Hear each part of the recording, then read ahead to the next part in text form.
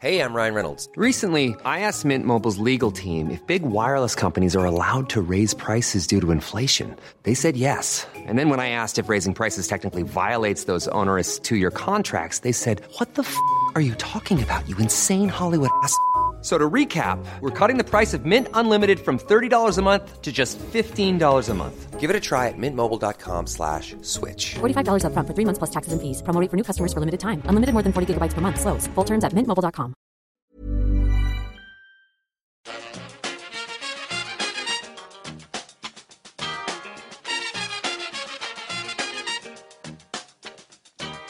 Bring it fast. Bring it till the bank. Hello and welcome back to the EPL Roundtable. I'm your host, Kevin DeVries, and as always, if you'd like to reach us at the podcast, you can do so by either tweeting us at EPL Roundtable or emailing us at eplroundtable@gmail.com.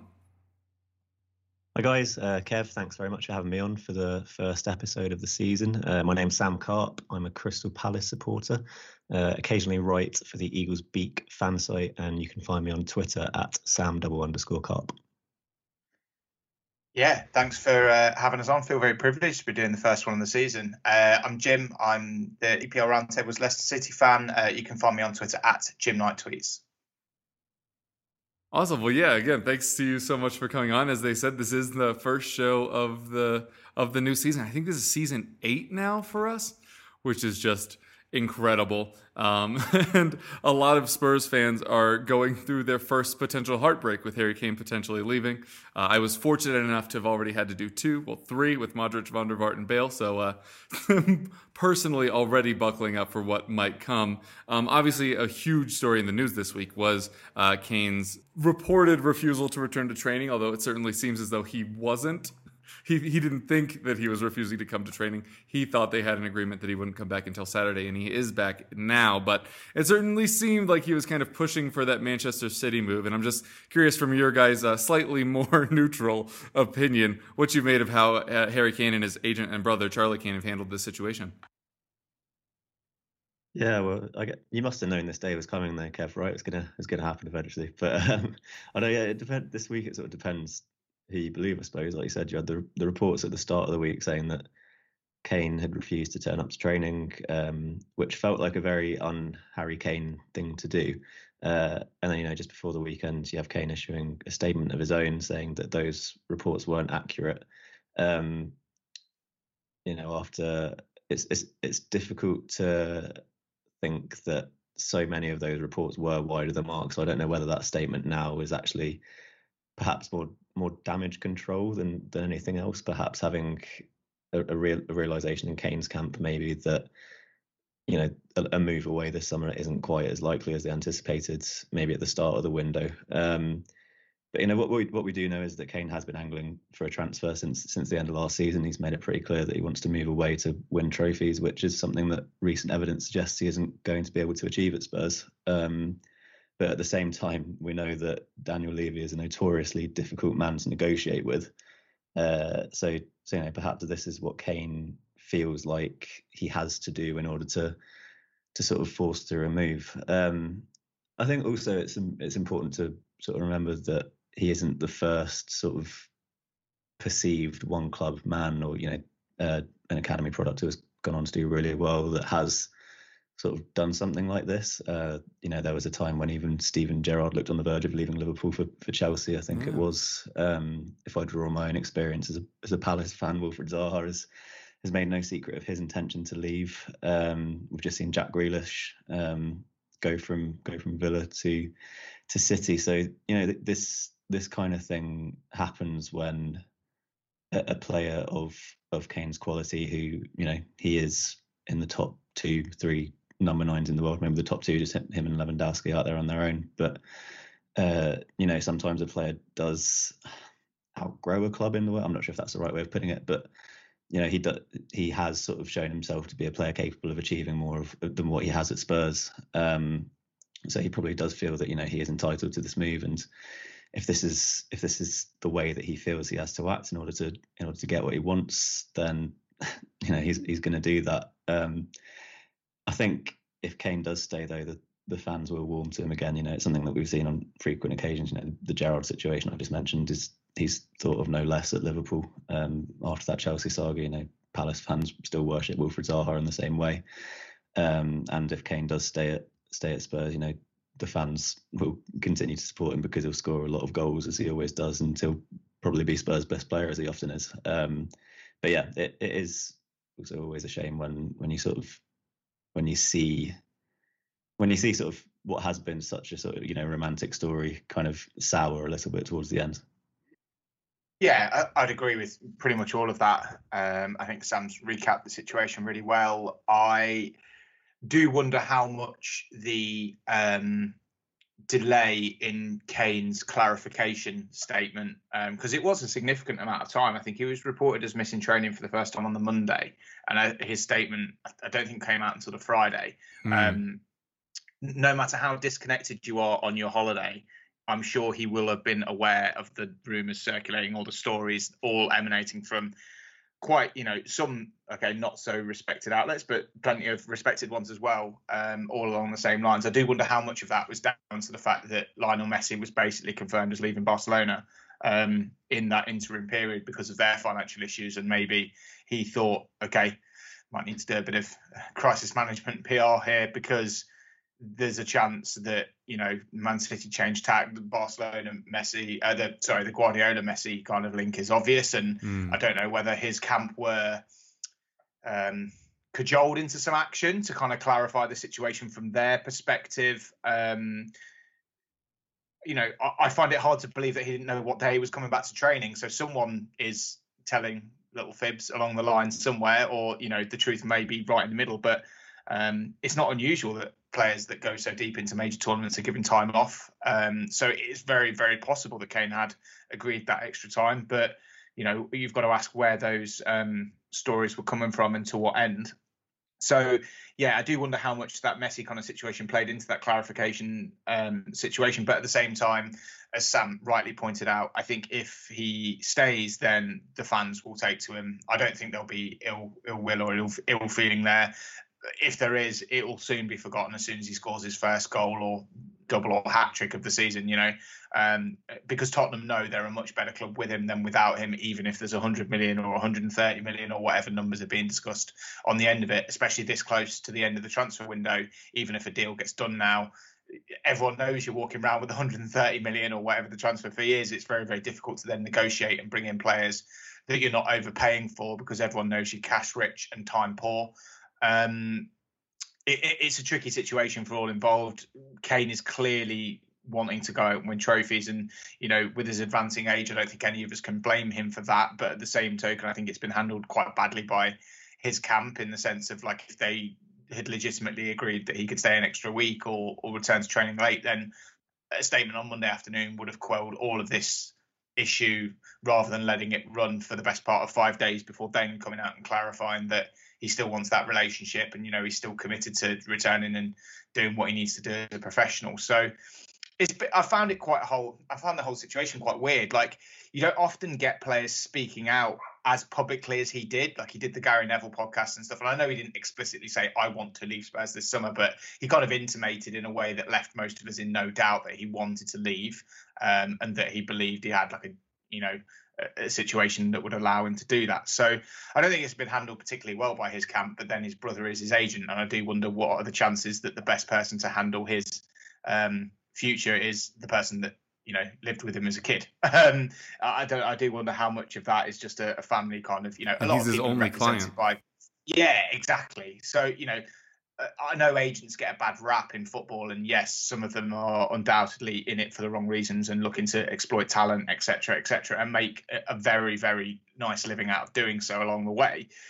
But at the same time, I do feel that maybe a more, shall we say, experienced professional agent might have handled that a little bit differently. I don't know. I'm not an agent, and I don't know anyone that I could speak to about that. But I do get the sense of maybe, you know, is Kane getting the very, very best advice from a PR perspective from a guy who doesn't have any other clients other than his brother, which obviously muddies the waters regards to, you know, that kind of thing. So I don't think it's been handled the best, but at the same time, I do think it's very much still up in the air. Obviously, Kev, I'd love to get your take from Tottenham perspective on whether you think it will happen or what you think will be the fallout from this. But the more I see of it, the more I'm swaying towards the no transfer kind of side. And Guardiola's statement, I know it was probably intended to engage Levy in a negotiation, saying that Tottenham need to negotiate, and that's that. They've made a bid, it's been rejected, and Tottenham need to negotiate. But at the same time, we've seen Levy put his foot down before with Modric, with Bale, and they've stayed an extra year and then moved on,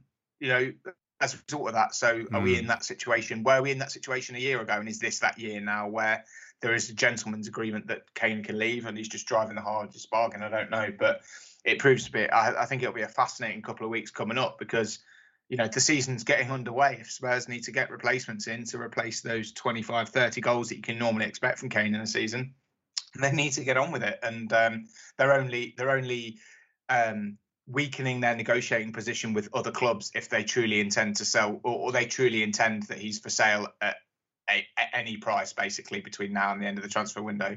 Because if they let him go with a week to go, that's just it's a complete waste of everyone's time, apart from the extra few million that they get out, which is going to be absorbed in the inflated transfer fees they're going to have to pay anyway.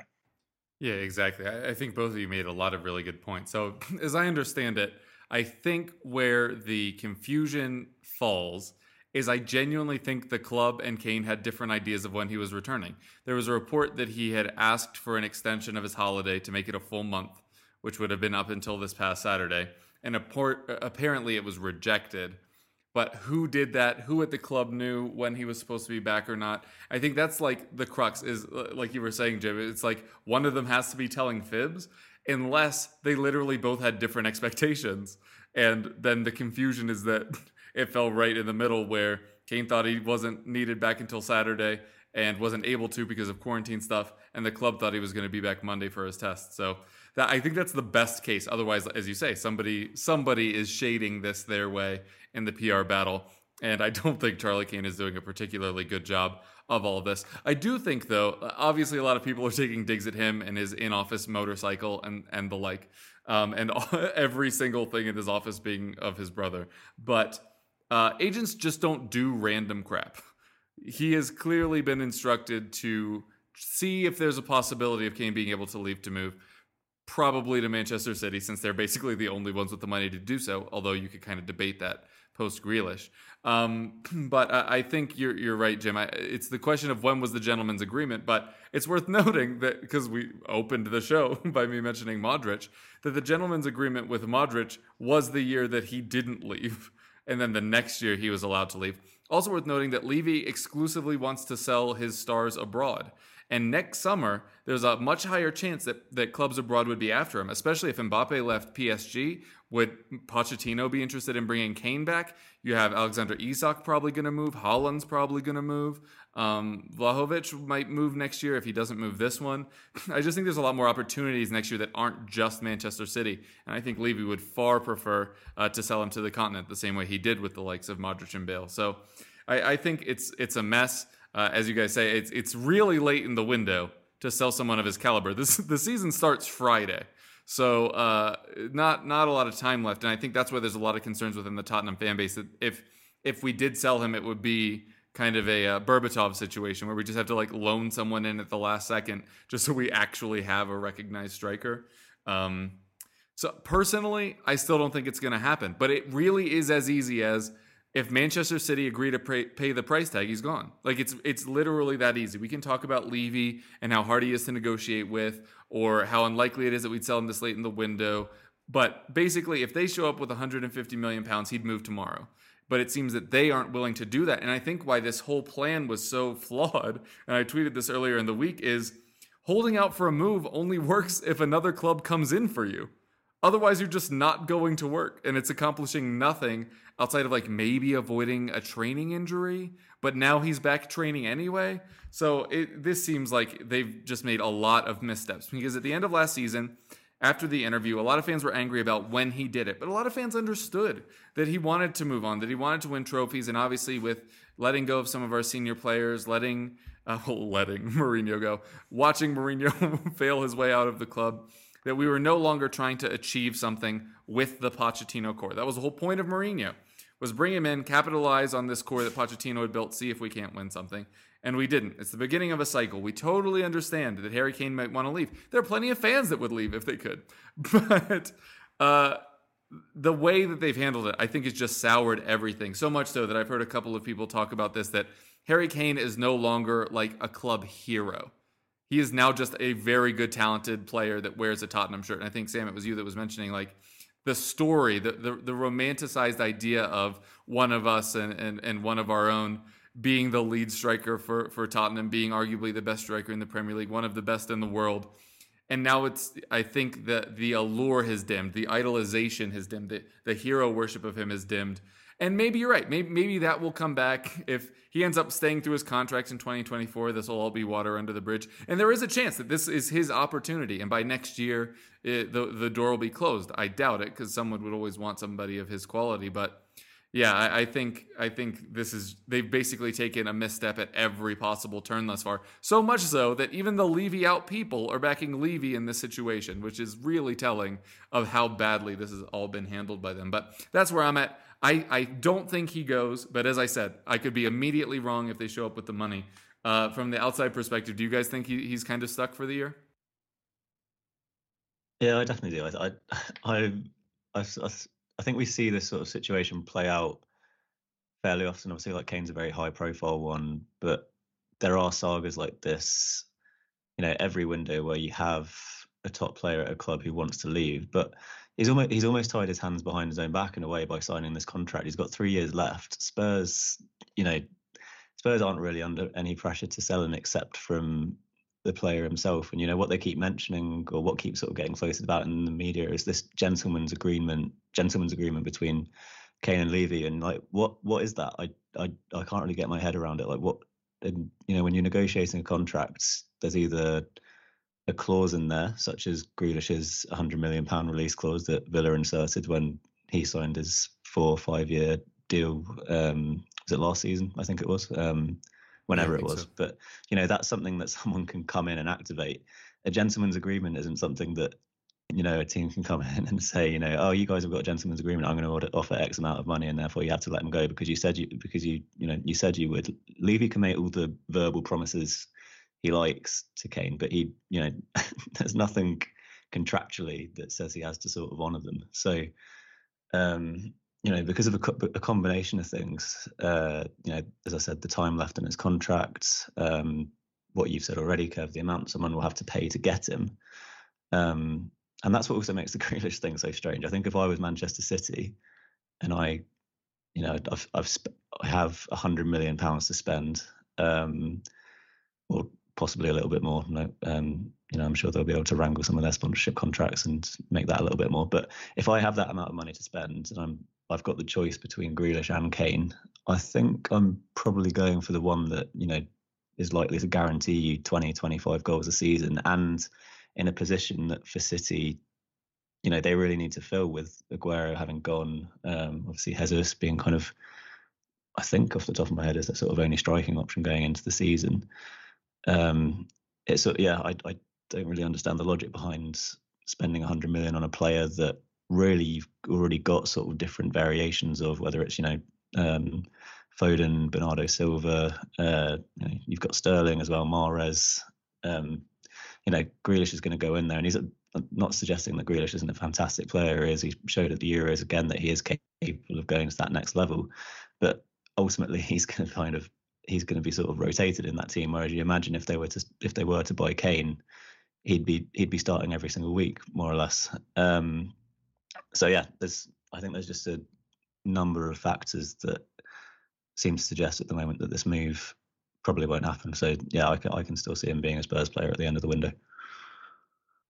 Yeah, I think Sam's kind of touched on a lot of the key points there. I think the one thing that I would say is, if Harry Kane has taken the word of a gentleman's agreement when he signed his contract or any particular extension after seeing what's happened, as you said, Kev, with the Modric situation, might I suggest his representation should have been aware of that and therefore made that a formal clause in his contract, if indeed there was a figure to be put on it.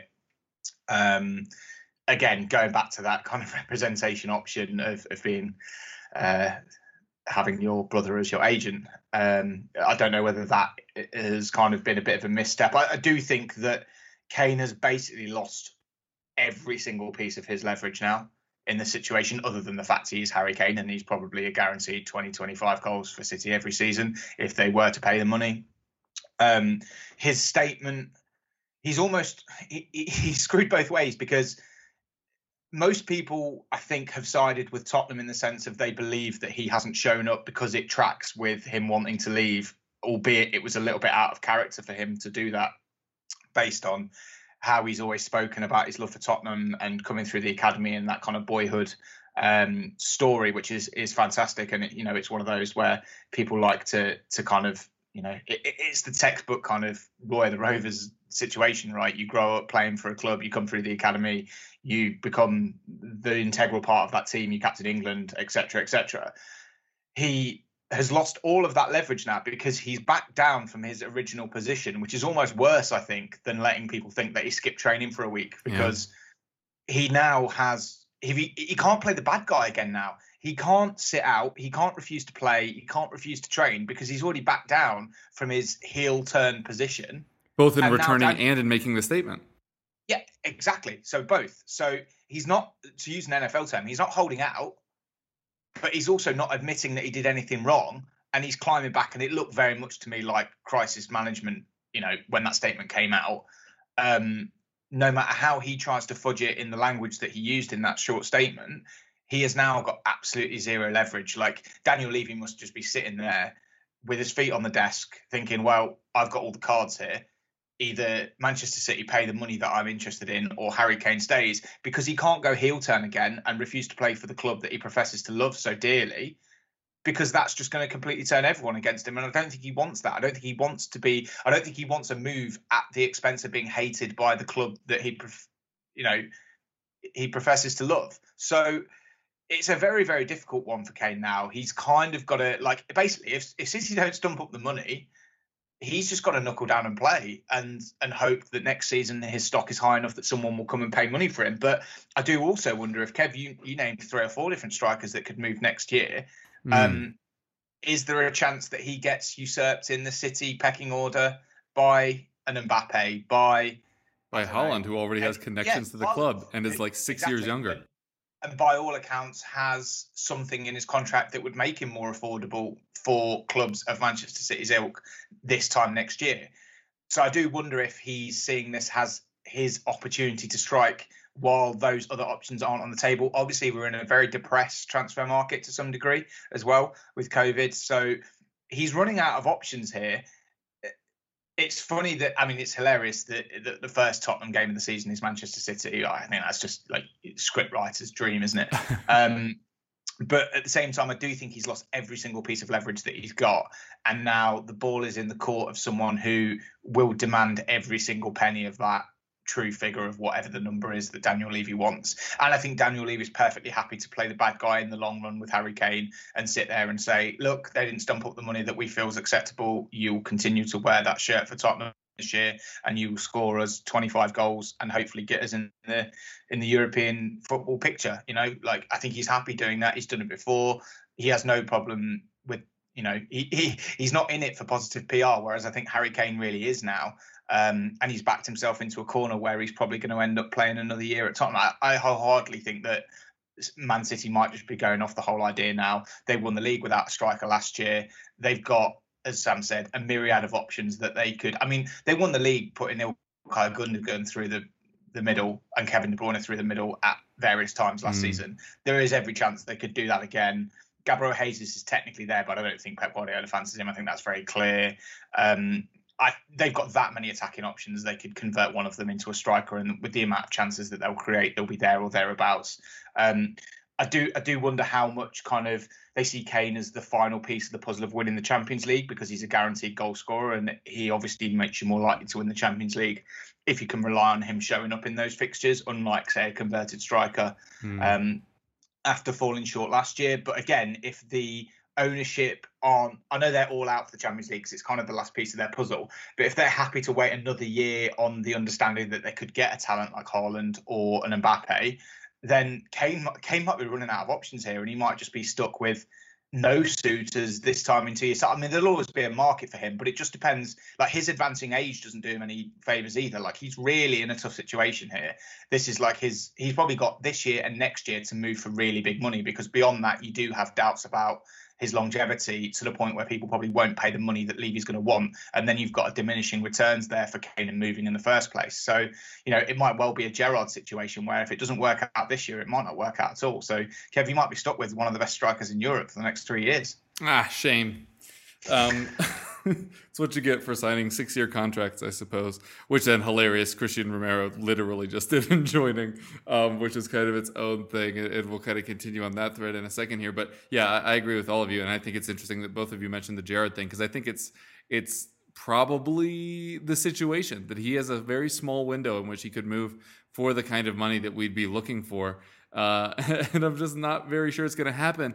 And just like, it's so typical Tottenham that the best window isn't when the situation is the best. So like, for example, the Leicester year, like that was our best opportunity we were ever going to have to win the title, but that was not the best our team was. Our team was better 2 years later, but our peak didn't line up with when that window was. I just feel like it's the same thing based on the fact that City need a striker and that they're the richest club in the Premier League.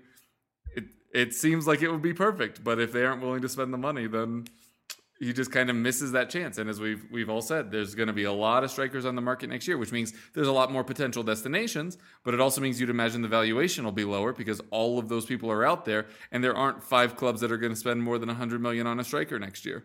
And that's how many players of that potential price bracket could be out there. So yeah, it's definitely a bit of a mess from his end. And you mentioned Daniel Levy being fine, being the bad guy. He's literally only being the bad guy to Harry Kane. The fan base, as I just like boo-hooed, would be delighted if Kane was stuck here. We'd prefer it if he wanted to be here. I want you to want to be here, that kind of thing. But if he's just there regardless, as you guys said, if he starts scoring the goals, then the fans will definitely come behind him a little bit more. Whether it'll be the full unbridled love of before, curious to see. But yeah, we'll see. As I mentioned with Christian Romero there, a trend that's happening right now is Premier League clubs are spending so much money on center backs. We're still waiting to see if the Varane or Koundé deals are actually announced or happen, but Christian Romero to Tottenham for around 50 million, Ben White to Arsenal for around 50 million. It seems like people are willing to really start spending on that position, which for a while seemed to be the cheapest really in your starting 11. Why do you guys think that the prices for center backs are so high and we're seeing so many clubs willing to spend so much to bring in high profile ones? I think it's something that we've started to see more frequently in recent years, to be honest. And it's probably because you have had very good case studies where you look at all the title-winning sides in the past 3-4 years, and as great as those sides have been going forwards, the key player has often been a centre back. Vincent Kompany before he left City was just a colossal figure. Van Dijk when he went to Liverpool. And obviously Diaz last season. I think each of those mopped up awards in those title-winning seasons. So it really isn't a surprise to see these clubs trying to strengthen that area. And a Rolls-Royce centre back, a player like a Van Dijk, a player like Diaz, they come at a premium now. And so I suppose it hasn't been a surprise to see United going into the market and getting Varane, Arsenal getting Ben White, Spurs, as we've spoken about, getting Romero. And those sides that we mentioned, United have needed a reliable defensive partner from Maguire for a while. Spurs have needed to replace Alderweireld at the very least, and Arsenal's defensive issues, I think, have been something that we've all thoroughly enjoyed for several years now. But I'm not sure whether if we'll see those. I suppose if I'm focusing on those 3 in particular, because I guess those have kind of been the 3 most high-profile ones in the Premier League, the most high-profile moves that we've seen in that position. I'm not sure whether they'll have the sort of same level of impact as Diaz and Van Dijk. When Van Dijk signed with Liverpool, he was he was the missing piece of the puzzle for Liverpool. Really, everyone knew how good he was from his time at Southampton, and they already had the team around him to give him the best chance of being a success. Same with Diaz in a way, who slightly different in the sense that for a lot of people was more of an unknown quantity, and you could probably argue exceeded expectations in a way. I'm not sure anyone sort of expected him to come in and, mop up awards like he did. But around him, he also had one of the strongest squads in Europe. Whereas, you look at United, you look at Spurs and Arsenal especially, centre-back isn't the only area that needs strengthening. There are other areas of the pitch that needs to be addressed. So, I think it would be hard for someone like White or Romero to have that sort of transformative impact at teams that, ultimately are kind of in a bit of a transition phase. I suppose if you were looking at one of them, I guess maybe Varane, if that is, as you say, Kev, if that is confirmed, perhaps he has the best chance of kind of being the individual who pushes United towards a title. United were strong last season; they've only got stronger, you could argue. So if he can slot in and find the form that made him one of the best in the world at Madrid, then yeah, possibly. But it'll be hard to emulate the seasons that Van Dijk and Diaz had in Liverpool and City's title-winning campaigns. Yeah, I'd agree with the assessment that Varane's probably the most likely to have a significant impact at the top of the table, potentially because I do think that Tottenham and particularly Arsenal aren't in that title challenger bracket. And I think that's the metric by which you judge these signings ultimately. Like, yes, you can improve a team, but to what end? Like, Arsenal and Tottenham have struggled kind of in the recent past to challenge for those titles. So, yeah, I do think Varane is probably the best in terms of the potential impact. He strikes me as a bit of an anomaly. Like, I was surprised by the fee that wasn't as high as I might have expected, perhaps because I don't follow his career that closely. But he's got such a glittering CV, and coming from Real Madrid, like you expect, I thought he would go for slightly more money. But that's by the by. To answer the original question about why do you think there's so kind of much focus on centre backs, I think it's because a lot of them aren't that good. There aren't that many really, really world-class centre-backs. And I do think like some of the examples that we've cited are really, really good ones. So like Van Dijk, for example, and Diaz, both clearly world-class players. But at the same time, you've got players like Maguire, who I think is a very, very good centre-back. But again, you're playing the relatively young England player tax on him. 80 million was a crazy fee at the time, and I still stand by that. Like, I still don't think he's an 80 million pound centre back. I just think he's a centre back that United wanted, who happened to be relatively young and English. And I think it's probably the situation with Ben White. I could be proven wrong, but kind of moving in, he's got the holy trinity of high fee kind of potential. He's moving from one Premier League club to another. He's 23, so he's not yet in the prime of his career, and he's English. So Arsenal have paid 50 million, but is he a 50 million pound player? We don't know. And I doubt that he moves the needle enough for them. I mean, they're a defensive shambles and have been for a while. We know that. But I don't know whether he necessarily moves the needle enough to be worth the money that they've paid for him, and to what end that actually helps them.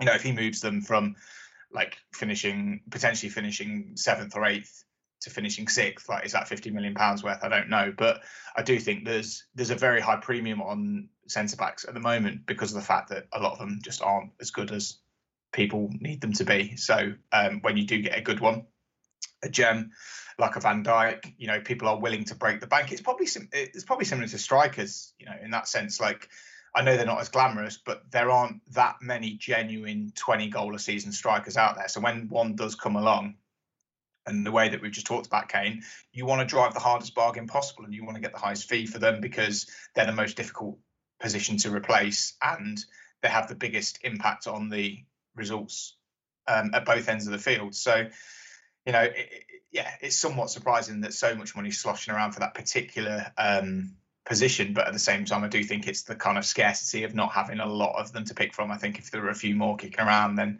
it would have depressed the market overall. Yeah, I think you guys both make some really interesting points. I think that the interesting one here, comparison-wise, as we're kind of talking about clubs trying to replicate the Van Dijk and Ruben Diaz signing, is that we basically knew Van Dijk would be as good as he was, both because he had already been in the Premier League for a while and he was a bit more established.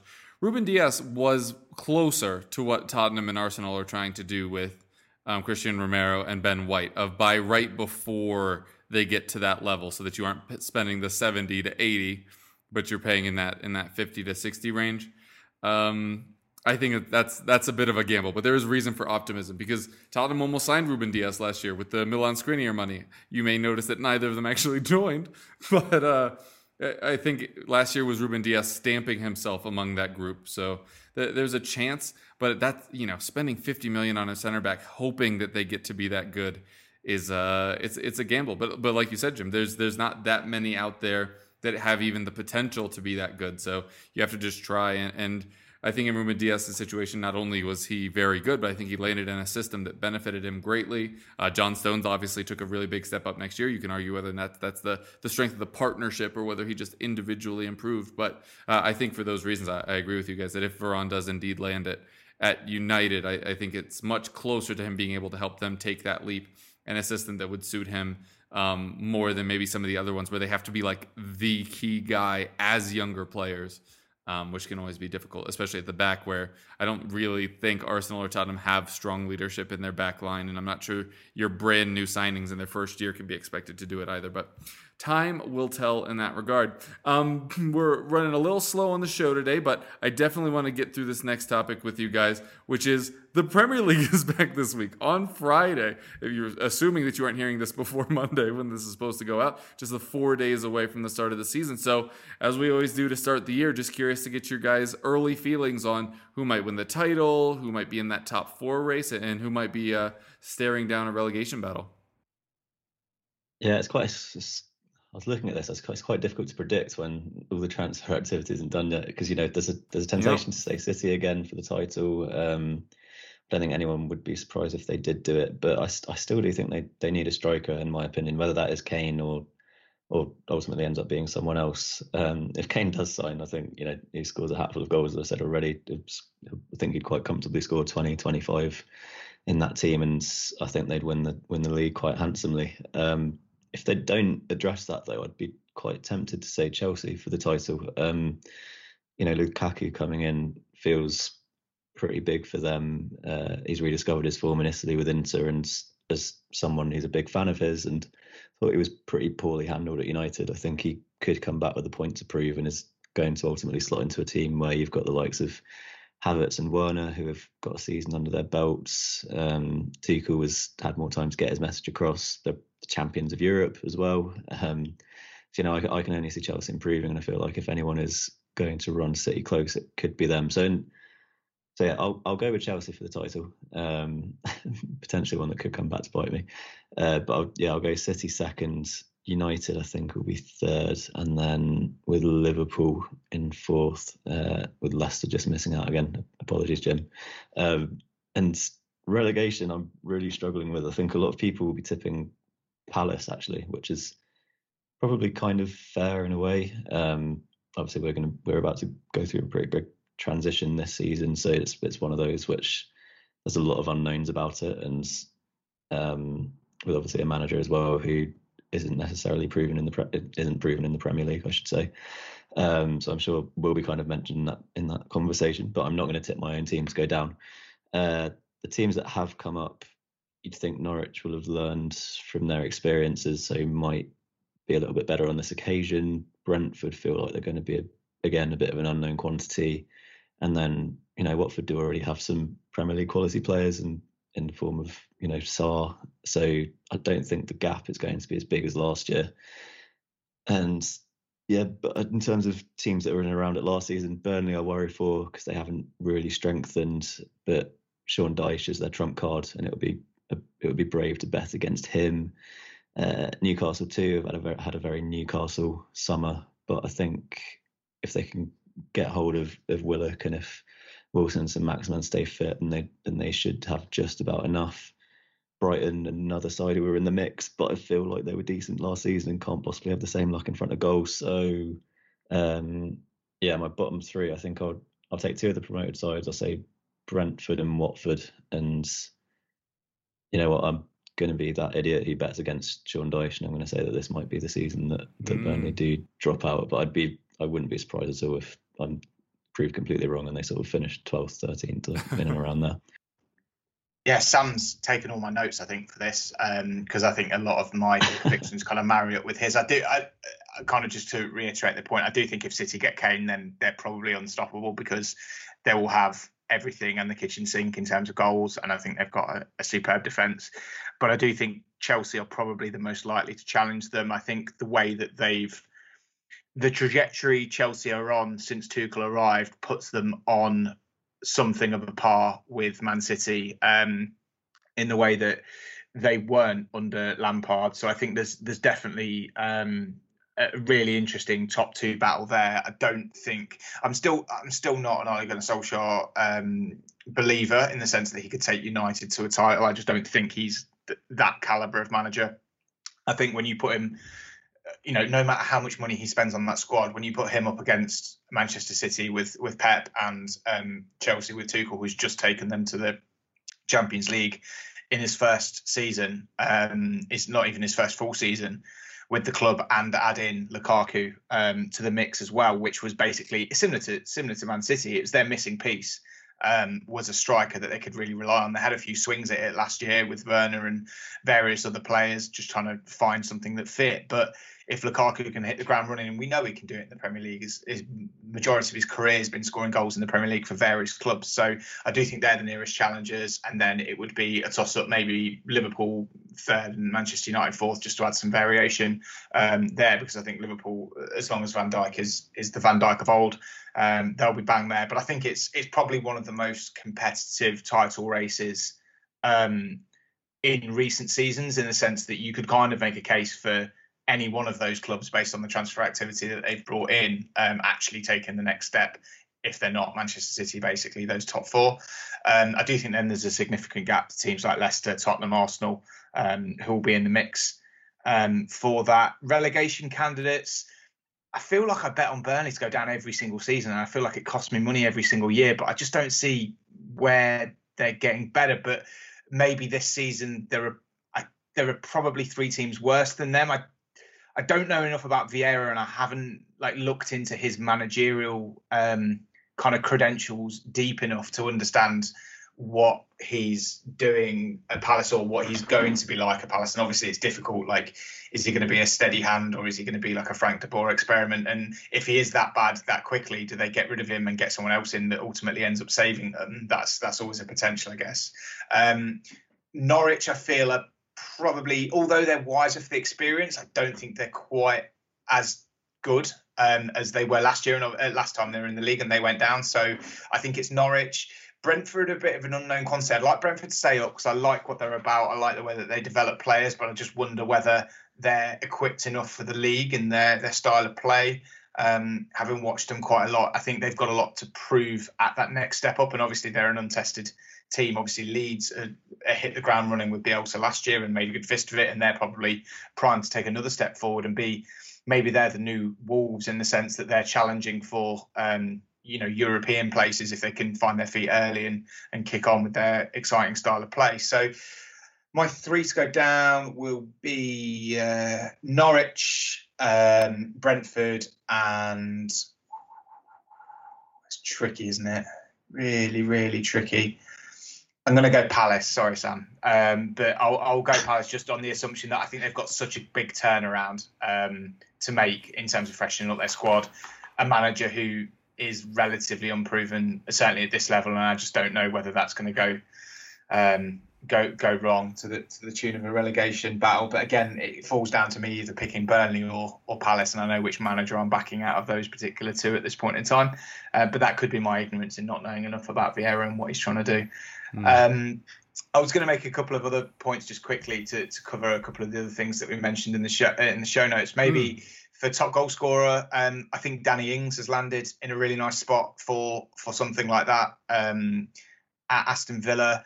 He obviously turned down what I understand was quite a big contract offer at Southampton, so clearly sees Villa as a place that he could kick on. I really like the signings that they've made. Obviously, they've lost Grealish, but in the likes of Buendia, getting Leon Bailey in as well, I do think they've done some good business to the point where, okay, they might not be taking that next step as a club, but I do think even if they go two up top with Watkins and Ings, that Ings is a natural finisher, and as long as he can stay fit, I think he'll be really in the mix, particularly because there are doubts after a big tournament about the likes of Kane, Sterling.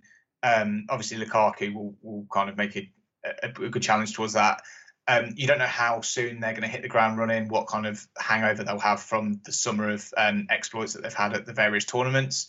And I think Ings, with no European football for Villa, he could be that player, a bit like Vardy's been a couple of times when Leicester haven't been in Europe, where he can make hay at the weekends when teams are playing twice a week and then not. So I like him for that. So yeah, it's a super competitive season again. I think I'm just looking forward to getting into it, but I largely agree with Sam's takes, really. So whether that makes them better in kinds of people's view of them, whether that enhances those claims or not, I don't know. But we're certainly along the right lines, particularly with the top of the table. Wish I hadn't said that Leicester were going to be outside the top four now. I feel like that's why you're punching the bottom three. Yeah, it was a pretty ruthless response from Jim there, but Yeah, there you sorry. go. That's the joy of going second. You get to see what people say and then react accordingly. Right? Yeah, very fair. Yeah, common tactic and battle rap, as we and I'm sure all of our listeners are familiar with. But I think you guys have made a lot of really interesting points. So I'm not going to retread a lot of that ground. I do think we'll see a reestablishment of the top four rather than this big six that we've been discussing for like the last 3 or 4 years, which immediately got shattered by Leicester anyway, and Arsenal being pretty terrible, and Tottenham working hard to become so.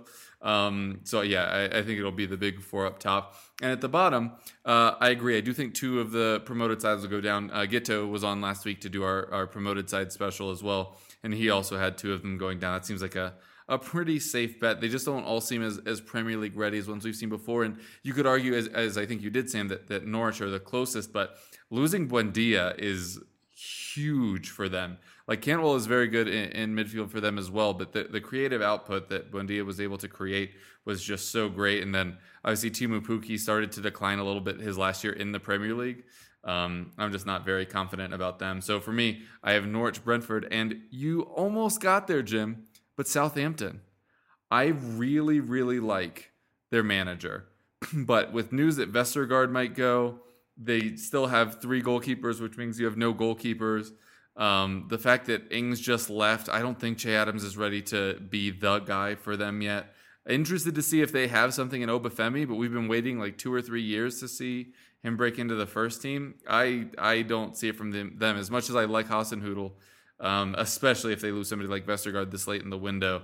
I would not be very confident if I was them. But I do think we're talking about all the same kind of clubs being in and around that bottom group. But that was the one that neither of you mentioned. I was like, ooh, I'm not confident that they'll have a very good season at all. And they could get dragged down there. And they have in the past, even when they've had better squads than this. And now they kind of don't. I mean, if somebody came in for Ward-Prowse for a set-piece taking ability, losing Ings is very damaging in terms of what you're trying to tell people is the direction of your club. And I really wouldn't be surprised if he's not the last big name that leaves St. Mary's by the end of the transfer window. All right, now we'll take a quick break, and then we'll be back with club-specific questions for each of our guests. If you thought the only way to get a more defined jawline with natural-looking results was through surgery, think again. Juvederm Volux XC is a non-surgical injectable gel filler that improves moderate to severe loss of jawline definition and can help you achieve natural-looking results with little downtime. Even better, this improved definition lasts up to 1 year with optimal treatment. No maintenance required. Improve jawline definition for a smooth, sculpted look with Juvederm Volux XC. For important safety information and to find a licensed specialist, visit Juvederm.com. That's Juvederm.com. Not for people with severe allergic reactions, allergies to lidocaine, or the proteins used in Juvederm. Common side effects include injection site redness, swelling, pain, tenderness, firmness, lumps, bumps, bruising, discoloration, or itching. There's a risk of unintentional injection into a blood vessel, which can cause vision abnormalities, blindness, stroke, temporary scabs, or scarring. Talk to a licensed specialist to find out if it's right for you. I'm Sandra, and I'm just the professional your small business was looking for. But you didn't hire me because you didn't use LinkedIn Jobs. LinkedIn has professionals you can't find anywhere else, including those who aren't actively looking for a new job, but might be open to the perfect role, like me.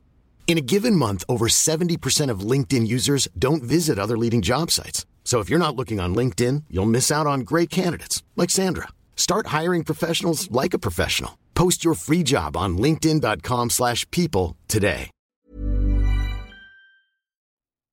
All right, and we are back. We'll start off with Jim talking a little bit about Leicester. So you were very fortunate in that you were actually able to go yesterday to the Community Shield match. So I was just curious, from your perspective, what was the experience like? What was the match like, both on and off the pitch? Just how was all of that yesterday? Yeah, it was a weird one. It felt, obviously I went to the Tottenham game at the back end of last season, but that was my first kind of live football in a semi-full stadium for kind of 18 months. So it was a very strange situation, especially being at Wembley, which is not somewhere we get to go that often. It was a fantastic day. Obviously, the result kind of dictates that. And I think, yes, we beat a relatively second-string Manchester City side, but you can only beat what's in front of you. And it was great to lift a trophy of some ilk, even though I don't think it's, on the same caliber as your domestic trophies by any means. But it's still a piece of silverware, and it's something we've never won before. So it was nice to get back to something that feels like normality. The atmosphere was strange because I don't know how much you saw based on the camera angles of which broadcaster you were watching, but it's pretty empty. Like, I think I hadn't seen an official attendance, but I'd be amazed if it was over like 55,000 in a 90,000 seater stadium. There's huge swathes of like the upper tier that weren't sold at all. So there was some confusion about that because the teams were only given like 30,000 tickets each, neither of which I don't think sold out. So I think there was a bit of malaise from both sets of club supporters as well through, maybe it was COVID, I don't know, like maybe it's not wanting to travel, maybe it's people not wanting to, because you had to prove that you were either double vaccinated or that you'd passed a lateral flow test. So I don't know whether that had an impact on the attendance overall. Obviously, Manchester City, not notoriously good travellers anyway. So whether or not they were kind of like, it's another Community Shield, we're in it what feels like every year anyway, like just skip it.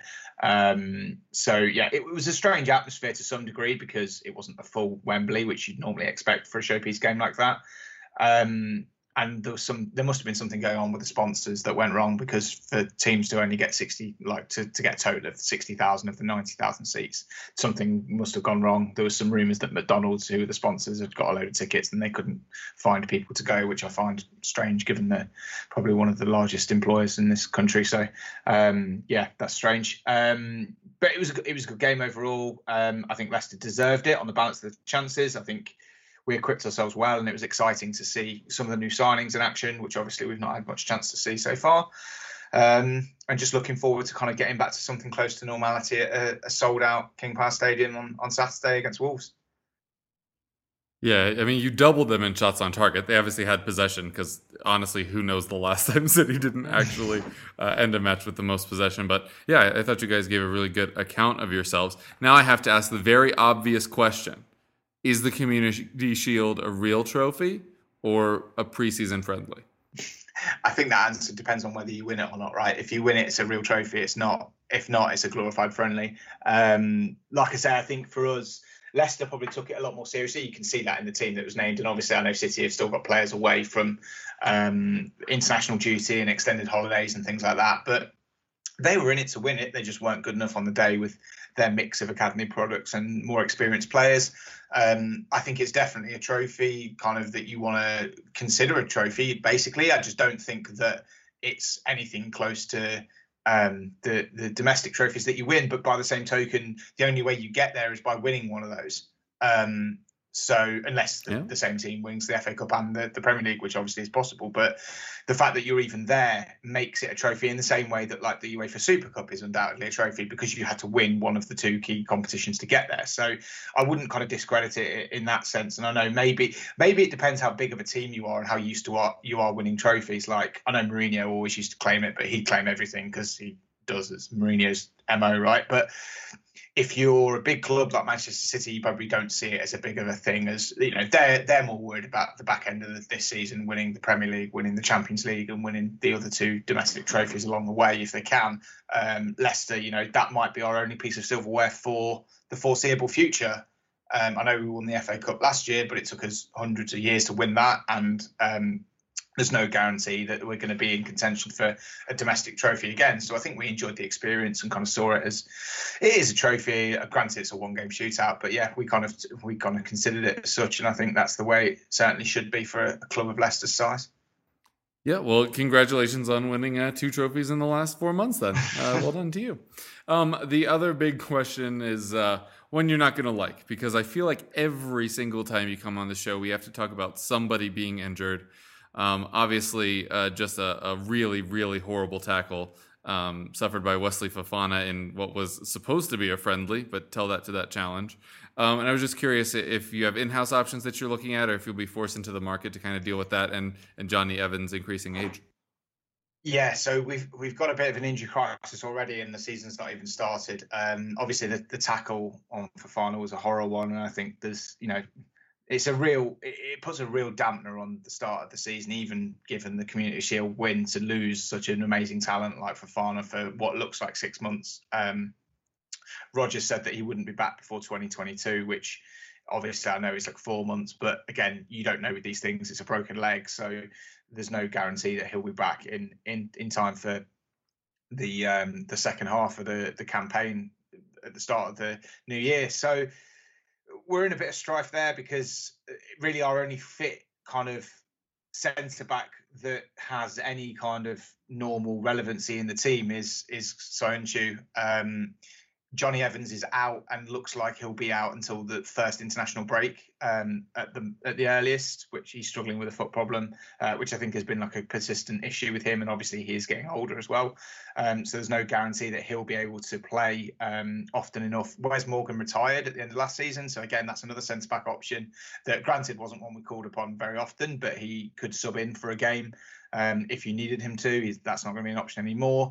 We played Daniel Amati there in the Community Shield, which again is an option, not one that Rodgers often takes. Like, Amati is clearly a very valid squad player, but I think he's there for his versatility more than the fact he's one of our first choice centre backs.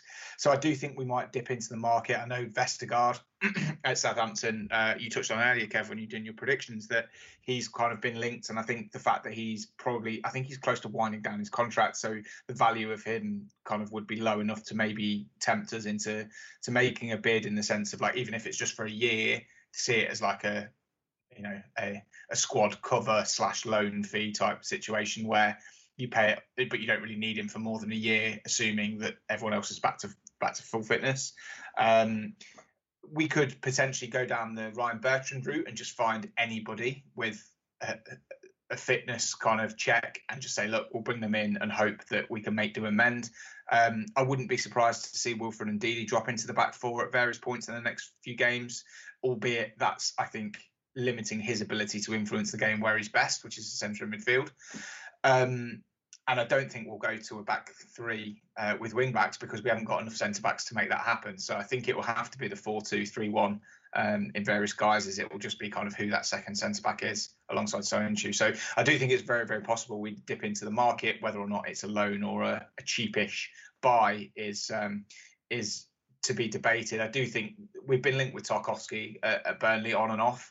And again, I think he's not signed a new contract there from what I remember. So there's a potential to go in and get him. But I don't necessarily see us making that kind of signing, because we believe wholeheartedly that we've got enough cover when everyone's fit in Evans and Fofana. So I don't know whether Rodgers will want to make a move like that and stunt the potential development of an asset like Fofana in the future, just because he had the unfortunate situation of being injured by a horror tackle in a friendly. Like, it's not his fault that happened, and I don't think we're necessarily going to spend big to replace him when he'll be back in a few months and we see him as a really big prospect to kind of come through and hopefully be at the centre of defence for a good few years to come.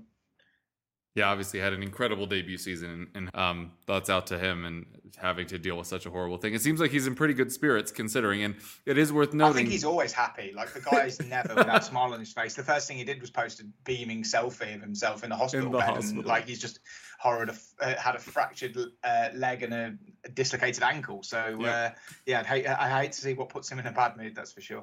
Yeah, for sure. And I think you probably are actually more worried about the ligaments in the ankle, because I'm sure, as we all know, as fans of sport, it's become increasingly clear that ligament damage, especially in knees and ankles, can end up being way worse long-term than a broken bone, which once it heals is healed. So yeah, hopefully he's going to be able to come back to his best, and that leg won't cause him issues moving forward. Coming to you now, Sam, to talk a little bit about Crystal Palace. You've had quite the 6 months. I think the last time you were on, we were still talking about what Roy Hodgson's future would be. Obviously, he's out. You've brought in Patrick Vieira. You've refreshed your entire back line, letting the likes of Scott Dan go and Mamadou Sakho, Gary Cahill, bringing in Joachim Anderson, Mark Gahey. I always get his name wrong, even though I watched him plenty in the championship with Swansea.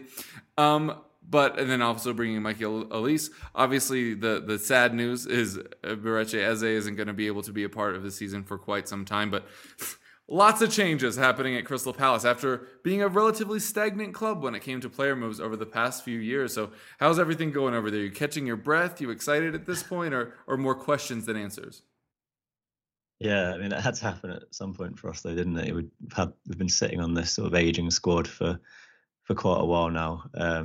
So it's been long overdue. I think it's just it's sort of a shame that we've had to do it this summer, and a summer which has ultimately been disrupted by various things, whether it be COVID, the Euros going on as well. So it's been a shorter summer than usual, I suppose, and it's been a difficult one to have this kind of overhaul. I suppose I'll start with Vieira. I think is probably the most obvious place. Just that whole sort of managerial search was a bit weird because it went on for so long.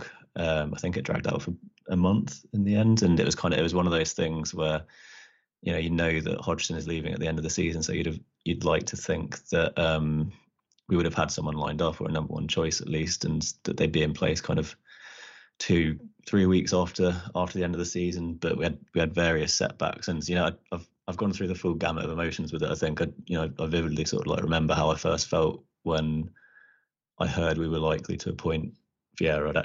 I'd been out for the day, not really looking at my phone, and then when I did have a look, there was just a sequence of WhatsApp messages which all said something along the lines of, "What are your thoughts on Vieira?" And to be honest, I just put my phone back in my pocket because the first season I had was one of massive apprehension. I just didn't really want to deal with it. And if I saw another club in Palace's position to appoint him, my first instinct probably would have been that that team is possibly going to struggle. And it also came just after we'd been so close to getting Lucien Favre, who a lot of people were very excited, or allowed themselves to get very excited about. Yeah, it would have been fantastic.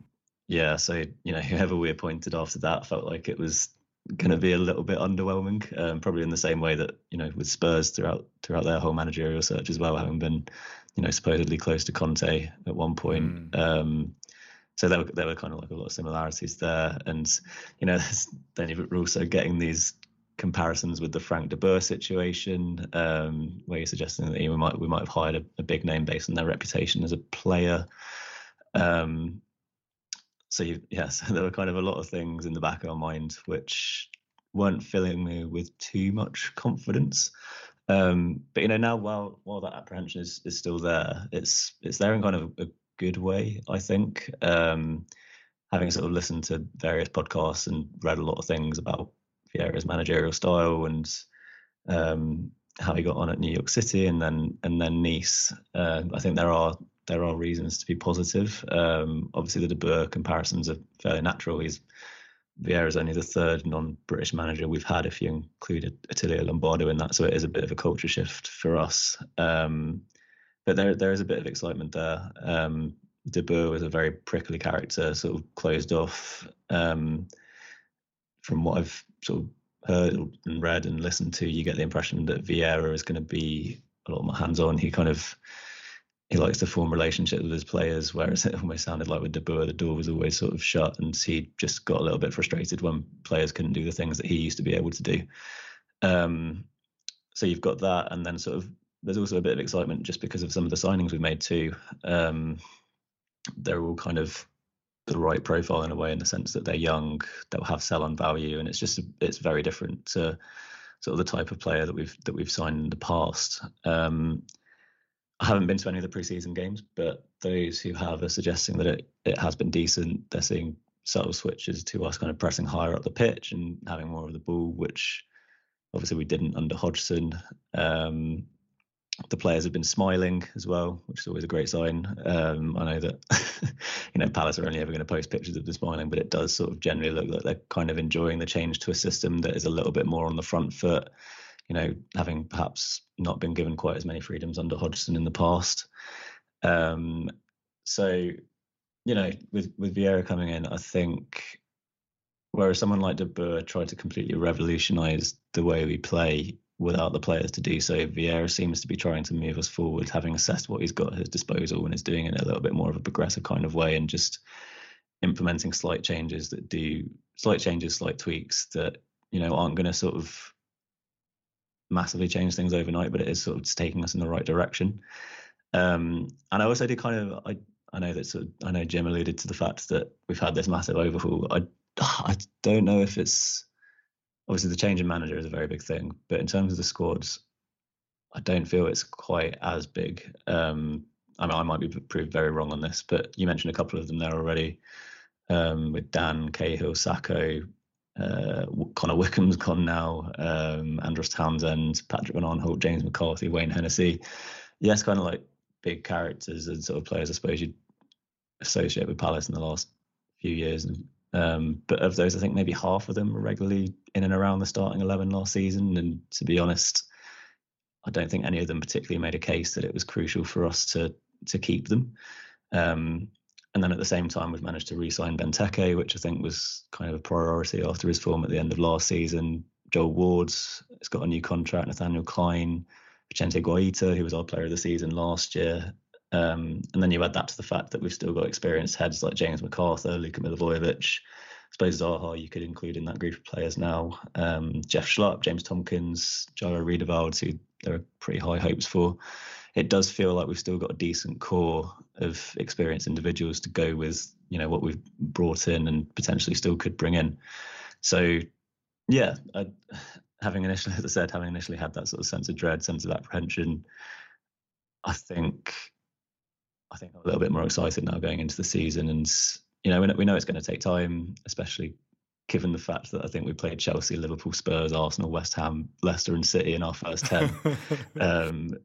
But I think, there's an appetite to be patient. I think people are kind of excited by the change. We've as you said, Kev, we've kind of been so used to the same thing for quite a long time now. So it is just the fact that there is a change is exciting, and I think people are happy to kind of give Vieira that little bit of time and give him an opportunity to prove that he is kind of the man to take us forward.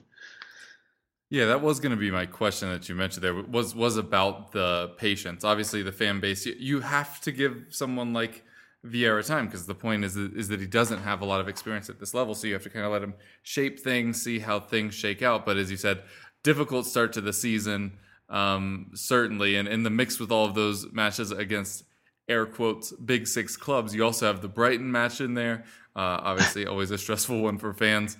If we get, say, through that Brighton match and against Jim's Leicester, who obviously you have revenge to get now, that first week of October, like if you go through that stretch and you're hovering around the relegation zone, do you think that you'd still be giving Vieira that time institutionally, or that it might be like De Boer only in the situation that they're starting to get antsy about a manager with a little bit less experience in the Premier League and might start looking elsewhere?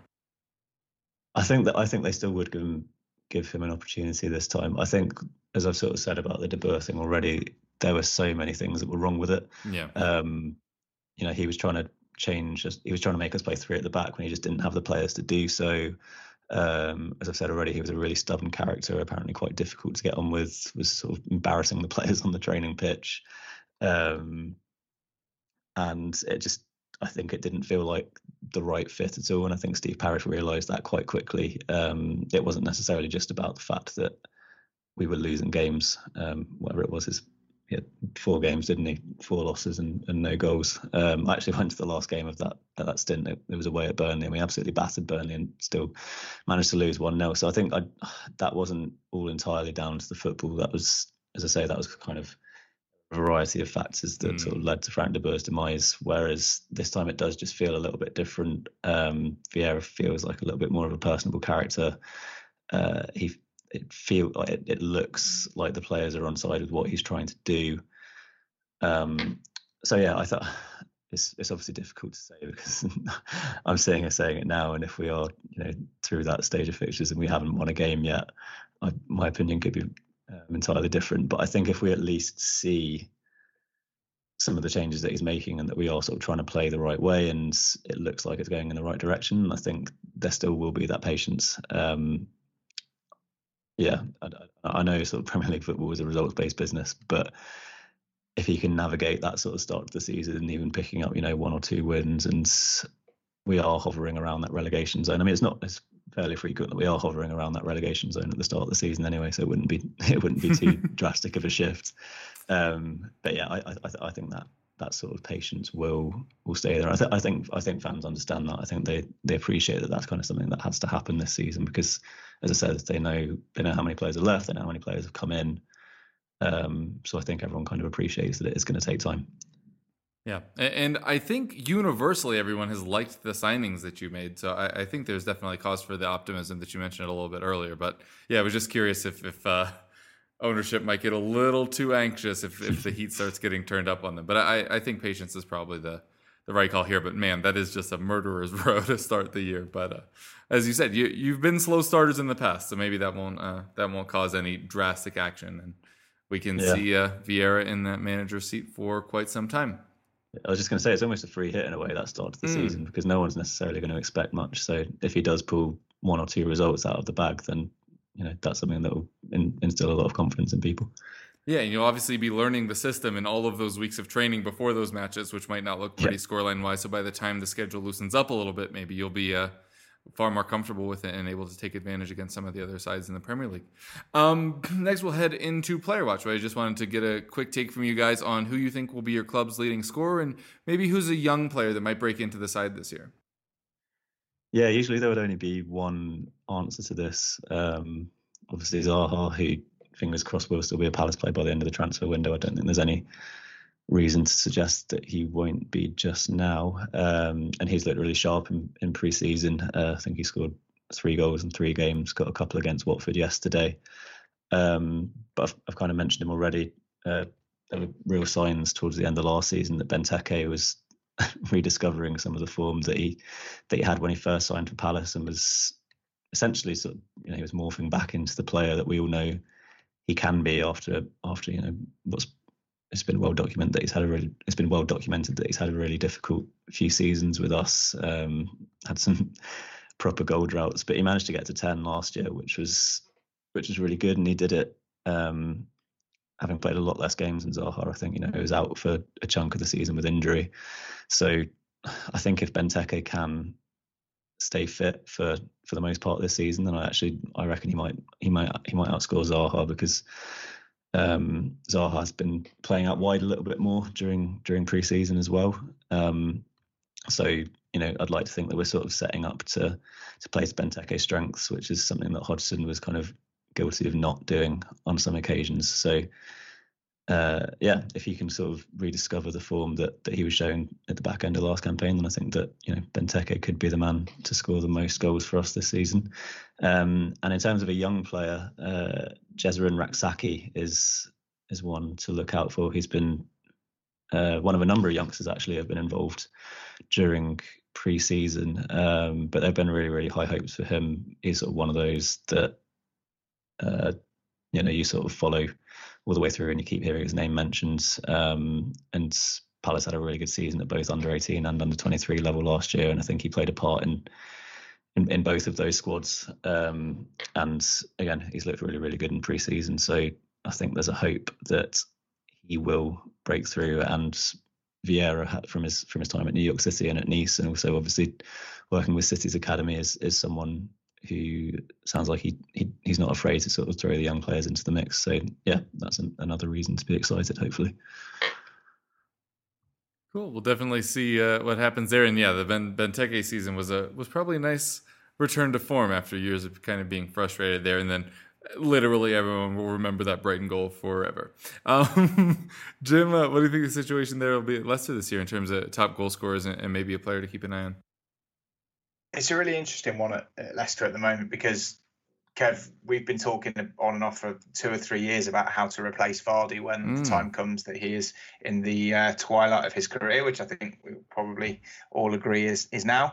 And now we've got too many options for the formation that we play. So it's a good problem to have. But I'm not quite sure how Rodgers is going to keep Vardy, Iheanacho, or the reincarnation of Iheanacho, who looks every inch the striker that we paid all that money for 3 years ago, and has failed to deliver for 2.5 of those until he stepped in when Vardy was out injured, and then kind of continued in a formation that was 2 up top. And now we've paid a significant sum for Patson Daka, who, Kev, I know you're a big fan of from his time at Salzburg.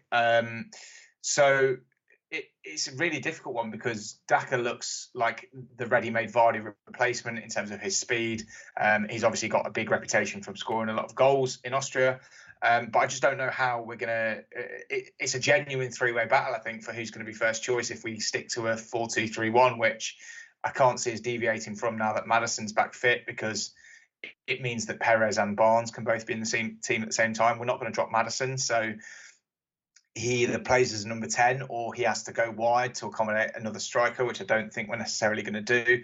And I don't see Rodgers changing from the double pivot at the centre of midfield with Tielemans and Ndidi. So pending injuries, I don't really see how we fit 2 of them into the team at the same time. But Vardy's form for the last 6 months has been pretty poor. He's only scored a couple of times and has really struggled since he came back from that injury. So there might come a time where he is displaced as the first choice striker. So I'm going to go with Daka, actually, as like the outside chance to be the top goal scorer. But I think it might be a case of like 2 or 3 players getting 10 to 15 goals each, rather than like a clear player who's pushing on into the 20s, which I think is great to have that many options. I just don't know how Rodgers is going to fit them all in. In terms of a player that people might not have heard or seen much of that is going to break through, I think it would pay dividends to keep an eye on Kieran Dewsbury-Hall, who played a little bit in the Community Shield, so people might have seen him there. He came on in the second half and by all accounts kind of equipped himself pretty well, did exactly what was expected of him, was battling in midfield. He's basically spent the last 2 years out on loan in the Championship, so Blackpool and Luton. I think he played a lot at Luton last year when he was there, and he was there, I think he was their player of the season.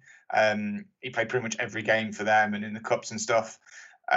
So he's not a goal scoring midfielder at the moment. He's kind of more of that central defensive linchpin that can be the attacking outlet from an assist point of view, but he does have a goal in him. And obviously, depending on what happens with Ndidi, if he has to play at centre back, there's a chance for the likes of Dewsbury-Hall and Samare as well, who we've just signed, Boubakary Samare, to break into that central midfield. So yeah, there's some exciting prospects at Leicester, and I suppose Daka falls into that category as well, being as he's only 22. So yeah, exciting times, but I think Dewsbury-Hall is probably the one that's flying under most people's radars because of the fact that he's an academy product. He's a Leicester boy as well, so it's always good to see that kind of come through the academy. I think he's been with the club since he was like a ridiculously young age. So one of those, and he's only 22, so there's plenty of room for him to develop, and hopefully, even if it's just in the cups and stuff, then he's able to really cut his teeth at that higher level, because I don't think the plan is to loan him out this year. I think he's definitely seen as a squad player that's going to get some time on the pitch. Cool. We'll definitely keep an eye out for him. And yeah, that striker battle should be quite a doozy. It does make me wonder if that's why we're hearing Maddison rumors a little bit, is you're just like, we have too many players that need to be in our 11.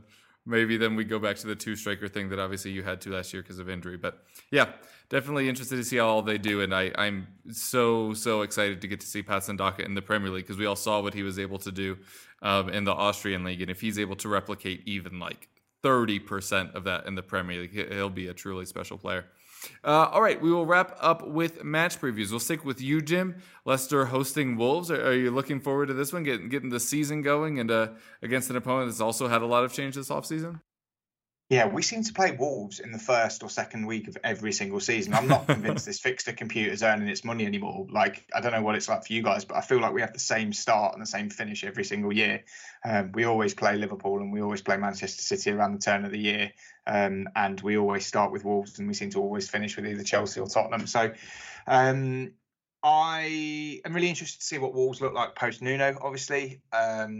I know that they've obviously got Jimenez coming back from that horror injury in last year, so I'm not quite sure how they're going to approach it. I think it's a good litmus test for where we are, because they're probably a mid-table team, so it's quite a good test of where we are as a club at the moment going forward. I would like to see us go 2 up top and drop Perez, to be honest, because I don't think he offers as much, but then that does mean that Maddison plays out of position. But I would like to see that being an option against teams that are more likely to be defensive. So maybe home games against teams that are more likely to sit in and play that counter-attacking style. I do think that would offer us an outlet that means that we're likely to create more chances rather than just playing 1 up top. But I think Rodgers will stick to his guns and play the 4-2-3-1, and we'll just see if we can grind them out. I don't think it'll be super exciting. It's normally a low-scoring game, kind of settled 1-0 or a 0-0. So I'm not surprised it wasn't selected for TV coverage. Let's put it that way. It's a standard 3 o'clock kickoff for the first weekend of the season for sure. All right, and then coming to you now, Sam, to talk about Crystal Palace. You mentioned before we started that you're facing Chelsea and that you might be on your way there personally. Are you excited for the trip, or as we mentioned, are you a little bit doom and gloom about this start to the year? Yeah, not an ideal one to start with, especially after I've tipped Chelsea for the title during this podcast as well. Or maybe that was a Mourinho thing. You're complimenting them before you play them, and then you can rip them afterwards. Yeah, you got me, Kev. You got me. But yeah, at the same time, I just don't really know what to expect with the game. I don't really know who's going to play for us. There are a couple of injuries. Eze and Elise, unfortunately, being the most notable. Kouyaté went off injured in our last pre-season game on Saturday. We've had players like Anderson join the squad late, so you'd imagine Tompkins will pair with Gay at the back. Gallagher can't play because he's on loan from Chelsea, but you'd imagine that he'll be sort of a regular feature in our midfield after that. But to be honest, I think both Palace and Chelsea, there will be 4 or 5 players missing from what would ultimately be their strongest sides because of those factors. We're not the only ones who have been affected by that. Chelsea have had players coming back from the Euros. I'm sure not all of them will be up to match fitness.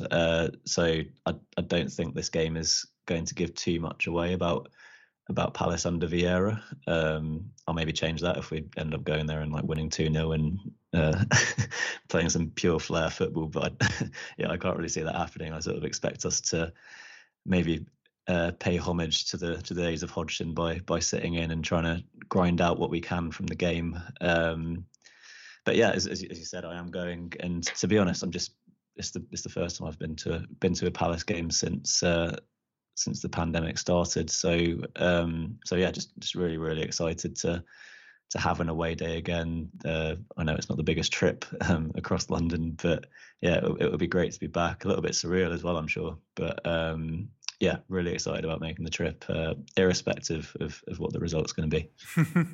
And sometimes it's more fun when you get to go and there aren't expectations for a win. And then if something special happens, then it makes it all the sweeter. And best of luck doing that. I certainly don't have any hidden love for Chelsea by any stretch. Awesome. Well, seriously, thanks to you two so much for coming on today. We've run a little long, but people at home, hopefully you don't mind that we've gone long, and hopefully you two don't mind either as we approach the hour-and-a-half mark. But seriously, it's been a pleasure chatting to both of you. If you'd like to tell folks where they can find you or anything you're working on, now would be a good time. Yeah, cheers, Kev. Great to be on with you and Jim again. I'm Sam Karp. As I said at the start, I'm a Crystal Palace fan. You can sometimes find my work on the Eagles Beak.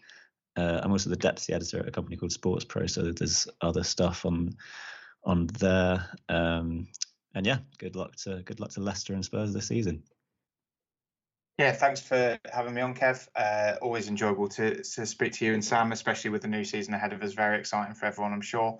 I'm Jim. You can find me on Twitter at JimKnightTweets. And yeah, hopefully be on a couple more times this season and recapping our progress. Interesting. Sam wishes Leicester good luck, and you just put him in the dirt again. But that's fine. I feel like it would be disingenuous after predicting them going down. So obviously, good luck to Palace and to the Harry Kane or Harry Kane-less Tottenham for the rest of the season.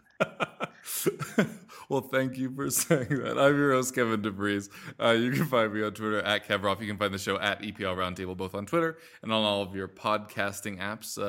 So thanks to, again, these guys for coming on. Sorry, Jim, for being a little rude there. And folks at home, we hope you keep listening and that you enjoy the start of the 2021-2022 season.